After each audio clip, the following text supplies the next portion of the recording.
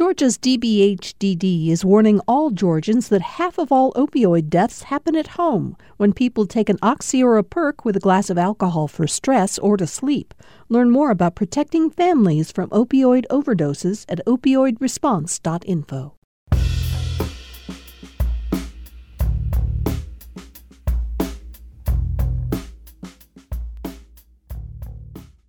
It's the Bitter Southerner podcast from Georgia Public Broadcasting and the magazine I edit, The Bitter Southerner. My name is Chuck Reese, and this is episode 2 of our first season, and today we're talking about food. Good food can do more than just satisfy a craving. With the right ingredients, the texture, the smell, the taste, they can make powerful statements.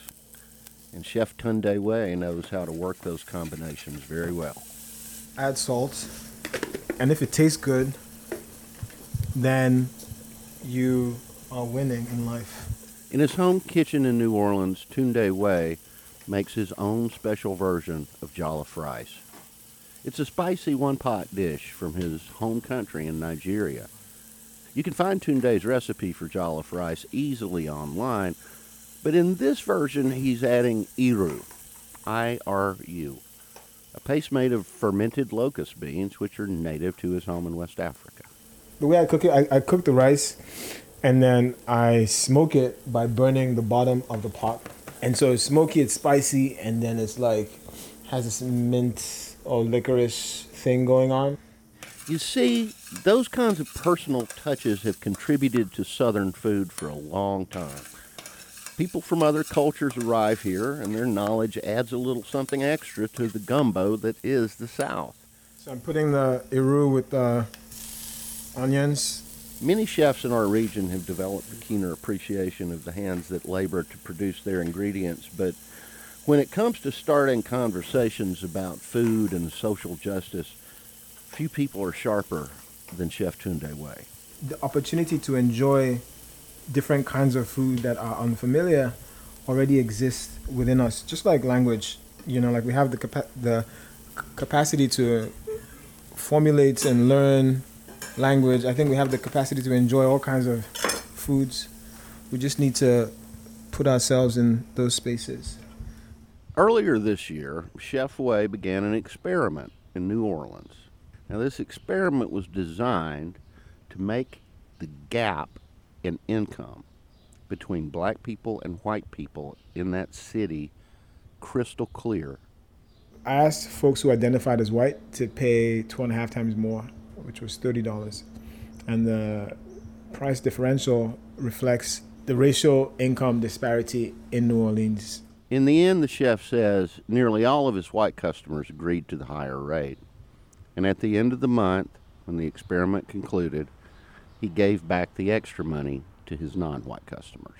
White folks were mostly surprised. Well, everyone was surprised, but I think white folks were trying to grapple with what to do. 80% of the white folks who came through decided to pay the 30, 20% didn't. But Wei says that even those 20% who didn't pay did understand why his social experiment was important. Because you see, in the South, food is never just food. So today on the Bitter Southerner podcast, we're going down to the crossroads of two topics that are unavoidable in this region: food and race.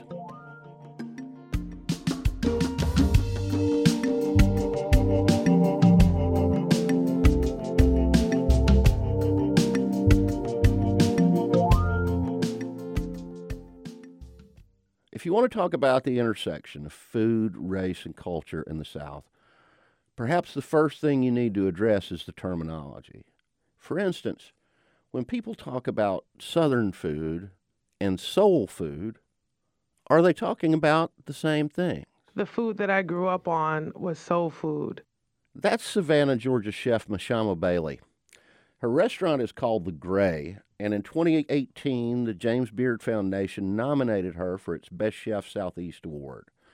That made Mashama Bailey the first African-American woman in the foundation's history to get a Best Chef nomination in any category. It was basically what my mom put in the pot, and she seasoned it how she wanted to. She grew up on that food. I think Southern food is a little bit more regional. It's more, it's broader, I think. It's also the difference between a hymn and a Negro spiritual. That's Chef Carla Hall. She's a native of Nashville and author of the book Carla Hall's Soul Food, Every Day and Celebration. In an interview with NPR's Morning Edition, she describes the difference between soul food and Southern food this way. You can sing the same song, but even if you're doing a note like, ah, and then you have somebody like, those other notes that are being sung are not on the paper, but it is something about feeling that song and where that emotion came from. So that is like our food. And I don't want to say it's a stank on it, but it's a stank on it. Now, you might have heard me, if you listened to episode 1, talking about how I learned as an adult that the songs I had sung in the church choir of my youth were simultaneously being sung in black churches, just differently. It's the same dynamic that Carla Hall is talking about. And when you really dive into that topic with African American chefs, you learn the term soul food connotes something deeper than just food from the American South. It's about recipes and foodways, traditions inside families and communities, and how those are passed down through the generations, and importantly, the emotions and the spirits woven into that history. Here's Carla Hall again. I think there's a small piece that people know of soul food. When you go to a soul food restaurant, the people who own that restaurant are going to give you those celebration dishes that are going to bring you in. When you are around the table and people from the outside come into your home, you're celebrating. So, of course, you're going to have mac and cheese and smothered pork chops and fried chicken and ribs and all of these things, because that's what you do. Even in other cultures, that's what you do. So I think that soul food got stuck there because this is what people are eating because they're celebrating and going to restaurants. But people weren't having fried chicken every day because they couldn't kill their chickens. They needed the eggs. They needed the eggs. I love that because it simplifies things for us. See, we're just talking about poor folks in the rural South and taking the ingredients that they had at hand, the things they raised and grew, and how they did all they could to make them delicious, to fill the bellies of their families with pleasure, in places where the pleasures were few. In other words, it's these family and community traditions that are passed down that matter. And of course, because these techniques and recipes came from poor folks, they rarely made it into cookbooks or into the curricula of culinary schools. Even though Mashama Bailey grew up eating the soul food cooked by her mama, who was raised in Waynesville, Georgia, a deeper dive into her own food heritage was tough. You research and you read cookbooks and you read old receipts and you start to put the pieces together. You ask questions. You investigate, I think. That's really how I learned. Mashama Bailey's Beard Award nomination marked a long overdue recognition of African American women in the kitchen. And she says another thing that's overdue is greater appreciation and deeper study of the foodways of the rural poor people of the South and every other American region. Those things, she believes, ought to be part of standard culinary schooling, but they are not. When I went to culinary school, we learned about all the European sort of diets and how they ate and cooked and their techniques. And you don't learn anything about American food. They think of it as sort of like a melting pot, more of tradition. We're growing older as a country, and we're starting to identify ourselves more regionally, I think. And I think that's the importance of really classifying different parts of the United States and how we grow food and how we cook food and different techniques. They're pit masters and fishermen and oystermen, and all these people have different cooking techniques. And I think that needs to be celebrated in culinary schools in America, and they're not yet, I don't think. But a deeper appreciation of food from the South and all the cultures within it cannot be where this discussion ends. because there are even deeper questions underneath. Who owns Southern food? To whom do we, as eaters, owe our gratitude, our thanks? I mean, we can stand around the table blessing the food and the hands that made it every day. But how much do we actually think about how many hands of how many different colors labored to put that food on our table? In 2017, we were awfully lucky to get two of the best books ever written about those questions. One was The Cooking Gene by Michael Twitty. The other was The Pot Liquor Papers by John T. Edge. Just ahead, I'll talk with John T., but first, let's hear from Michael Twitty. He won the 2018 Beard Foundation Award for Book of the Year with The Cooking Gene. And Georgia Public Broadcasting's Tony Harris asked Twitty why he wanted to write about these difficult subjects. You know, that's a really good and provocative question. Who owns Southern food? What do you say to people who will hear that and want to know, first of all, is that really a question? Is that something to be debated? Well, we all know who owned black people in 1860, don't we? Okay. So ownership is, in a capitalist society, ownership and fences are very important. We're learning that the hard way, aren't we? So I would say that my answer is very nice and philosophical. And it goes like this. Who owns Southern food? Whoever is going to take responsibility for owning its past, maintaining its present, and securing its future in a positive and forward-leaning way. So for me, it's not about whether your phenotype is European or African or in between or native or anything else. It has to do with your values and how you look at the history of the food. And understand that Southern food is a multi-billion-dollar industry. Yeah. But it came at a tremendous human cost. And if we don't acknowledge that and acknowledge the other surrounding issues, economics, health, racial reconciliation, we're not doing our job. Culinary justice. You want culinary justice. What does that mean? Well, culinary justice is what happens when people who have been historically oppressed are able to reap the full benefit of their cultural production through food. And it means giving people of color, poor folks. I mean, we're seeing I want to make sure everybody knows that we're already seeing an uplift in terms of poor white Appalachian foodways. And yet, the same issues are there that there are in the African American community in the South. Mm-hmm. Not being able to get brick and mortar businesses, not being able to take advantage of certain spaces, having that food be represented outside the community in different ways than it is within the community. The lack of support for the knowledge bearers of those food traditions. So for me, culinary justice has a lot to do with quote unquote race, but not everything to do with quote unquote race. It affects anybody and everybody whose food tradition is unfortunately not a means of uplift. When you were researching Cooking Gene, what was the most surprising thing that you learned about food?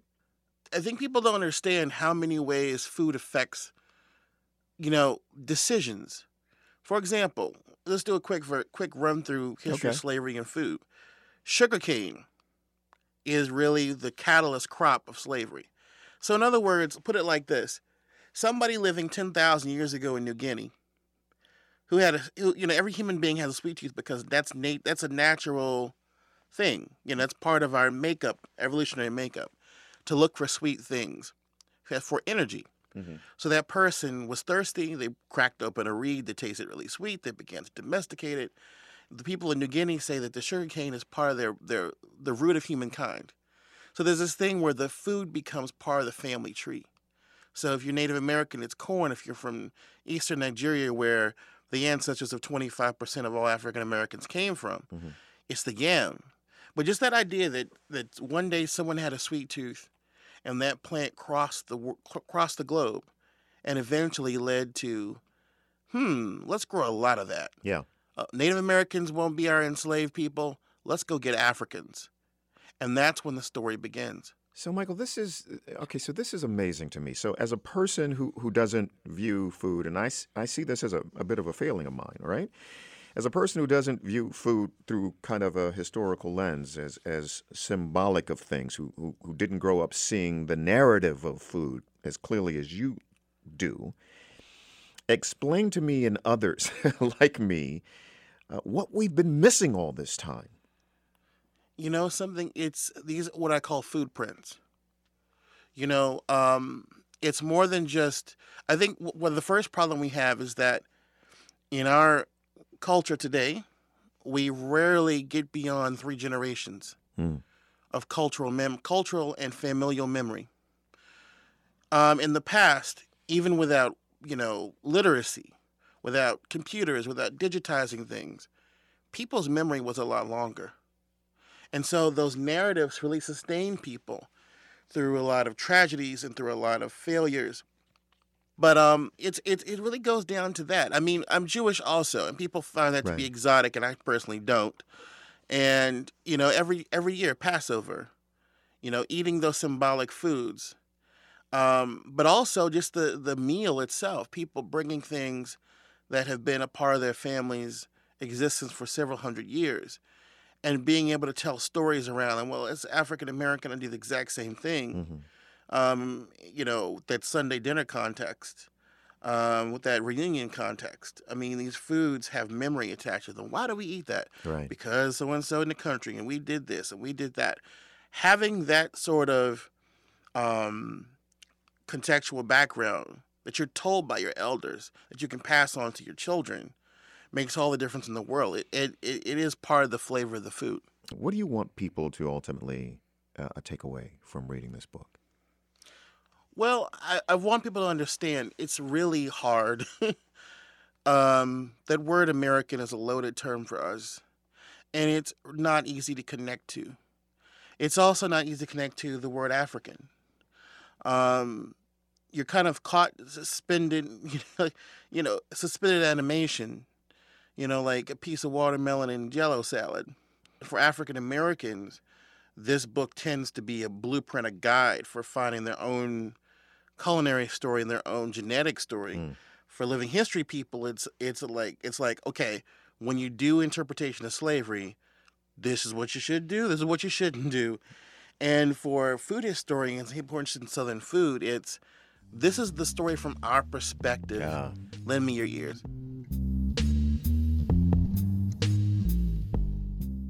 That's James Beard Award-winning author Michael Twitty speaking with Georgia Public Broadcasting's Tony Harris.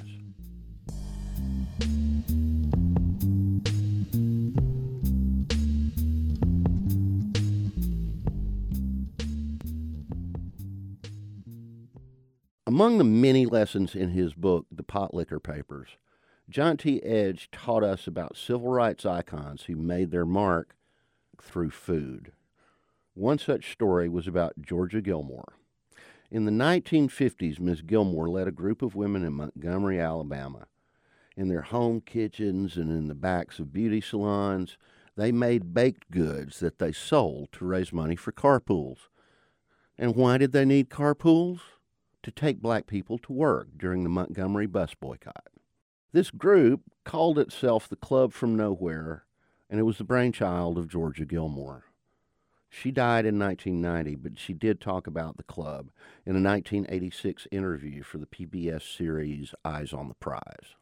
And so the Club from Nowhere was able to report maybe 150, 125, or 75, or maybe $200 or more a week. And which was very nice of the people, because so many of the people who didn't attend the mass meeting would give the donations to help keep the carpool going. Georgia Gilmore is just one of the unsung heroes of the civil rights movement whose stories were told by John T. Edge in his book, The Pot Liquor Papers. John T. directs the Southern Foodways Alliance, and he has since its beginning 20 years ago. The first time I attended an SFA event, The theme came straight out of an old Carter family song I'd heard long ago. Who's welcome at the welcome table? I'm gonna eat at the welcome table, oh yes. I'm gonna eat at the welcome table some of these days. I'm gonna eat at the welcome table. I'm gonna eat at the welcome table some of these days. And at that SFA symposium, I saw something I had never seen before. A group of Southerners who had assembled not only to enjoy great food and drink, as Southerners are wont to do, but also to explore how our food does or should bring us together across the lines of class and race. In Nashville recently, I talked to John T. about how the SFA strikes that balance. That balance has got to be keen. If you tip one way or the other, if you got too much drink and too much great food and not enough thought, not enough willingness to go deep and hard into our past and our present, then everything falls apart. It seems to me that like one of the problems one of the challenges that you have by coming at social justice through the lens of food is how do you scale that idea? Right. How do you reach more people than can fit into your symposiums to have those conversations? Well, and that's the express challenge that we have taken on in the last 5 years. You know, one of the things I've heard from people of late, a number of old guard members of the Southern Foodways Alliance, people who attended symposia and have donated money to the Southern Foodways Alliance, have begun to challenge us on our focus on new Southerners, our want to say, this is not just about black and white. This is not just about Western Europe and West Africa. This is not just about old problems, but they're new ones that sound and smell and stink just like the old ones. Right. And, you know, we are not stepping away from that. Like these ideals, these welcome table ideals, this want to believe and to make real the promise of a table where everyone can gather, that includes our newly arrived brothers and sisters. And they are redefining Southern food just as has been redefined generation after generation after generation. The South is a process, not a product. And I welcome immigrants from Southeast Asia. I welcome immigrants from Mexico. I welcome immigrants from Guatemala. My money is on them, not on old hate and division. Another guest on this podcast is someone that you know really well, Michael Twitty. Mm-hmm. Michael talks a lot and has written a lot about the idea of culinary justice. What does that term mean to you? I mean, it means different things to Michael and to me. Michael, a black son of the South, and me, a white son of the South. For a white son of the South, it means paying down debts of pleasure. And I borrow that phrase from John Edgerton, my mentor, and I use it fairly often because I intend it. It means for white sons of the South to say not only the first name of the cook who raised them and they considered their family and praise all the high Hosanna, it means to say their last name too. It means to dig deep into our history and regard the cooks who came before us. And it means to look into our future and say the first and last names of the immigrant cooks who now fuel Southern kitchens. That's what culinary justice is. That's how it begins, at least. All these things we're talking about are kind of theoretical. The question is, how do you apply this in real life, in real time? I endorse anything that helps bring Southerners of different cultures together to have these discussions. Right. You know, and I do think food was a brilliant way to do it because we must all eat. Mm-hmm. That's a given. And food gives us access to apprehending labor. You know, it gives us access to talking about and thinking about the people who have long done the work in the South. And that's been people of color, that's been women. You know, and both groups that pasty white people like me and you with penises have long denied. This is true. This is true. But I do think our eyes are opening more to it now. I think our eyes are opening. One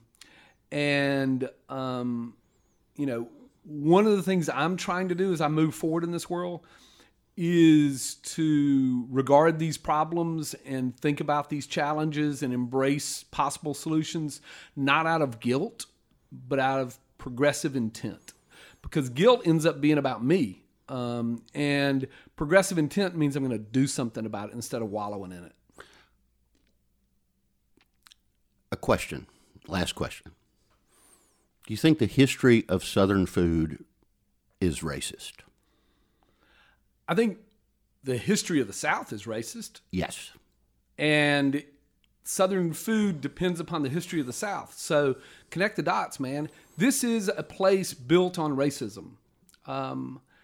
And I live a life emboldened by racism. It doesn't mean I can't reject it. I'm doing everything in my bone to reject that. But until we reconcile the fact that the institutions of this region, the creations of this region, were made possible by white supremacy and by beautiful and tragic reactions to that white supremacy and rejections of that white supremacy, we can't get anywhere. One thing that's I think is important to do when we talk about the South, if we talk about racism, we're really talking about white imprint on black culture and the ways in which white people and white supremacy have negatively impacted and thwarted black people and black culture. But if you flip it and you center the story of the South on black triumph and black creativity, you tell a whole different story of the South, and you center it on people of color. And that's what I'm learning. And that's what I hope the story of the future of the South looks like, is looking at regarding those people, that culture, with as much openness and kindness, gentleness as is possible. That was John T. Edge. He directs the Southern Foodways Alliance, which is part of the University of Mississippi's Center for the Study of Southern Culture. And personally, I couldn't agree more when he says the South is a process, not a product. And today, you've heard from several people in the South who have dedicated their lives to pushing that process forward into the future. Believe what you may, but there are way more folks like that here than you know about. Keep coming back and you'll meet more of them.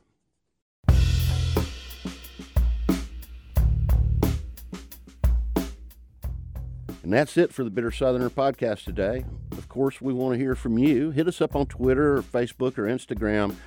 Tell us your own stories about those moments when you tried to go beyond blessing the food to blessing the hands that made it.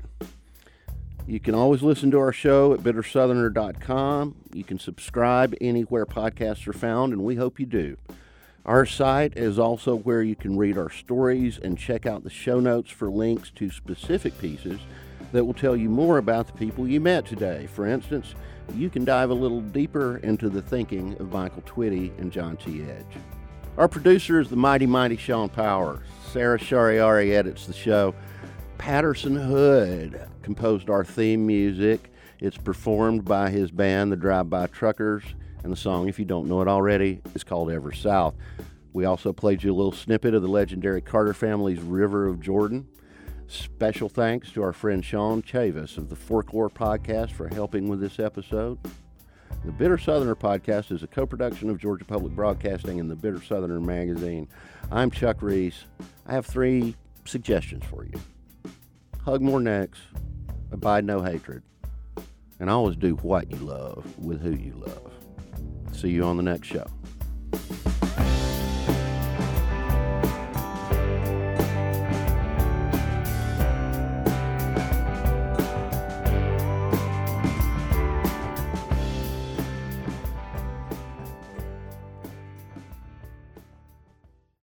At a time when information continues to come at us faster and faster, sometimes you need to hit pause and rewind.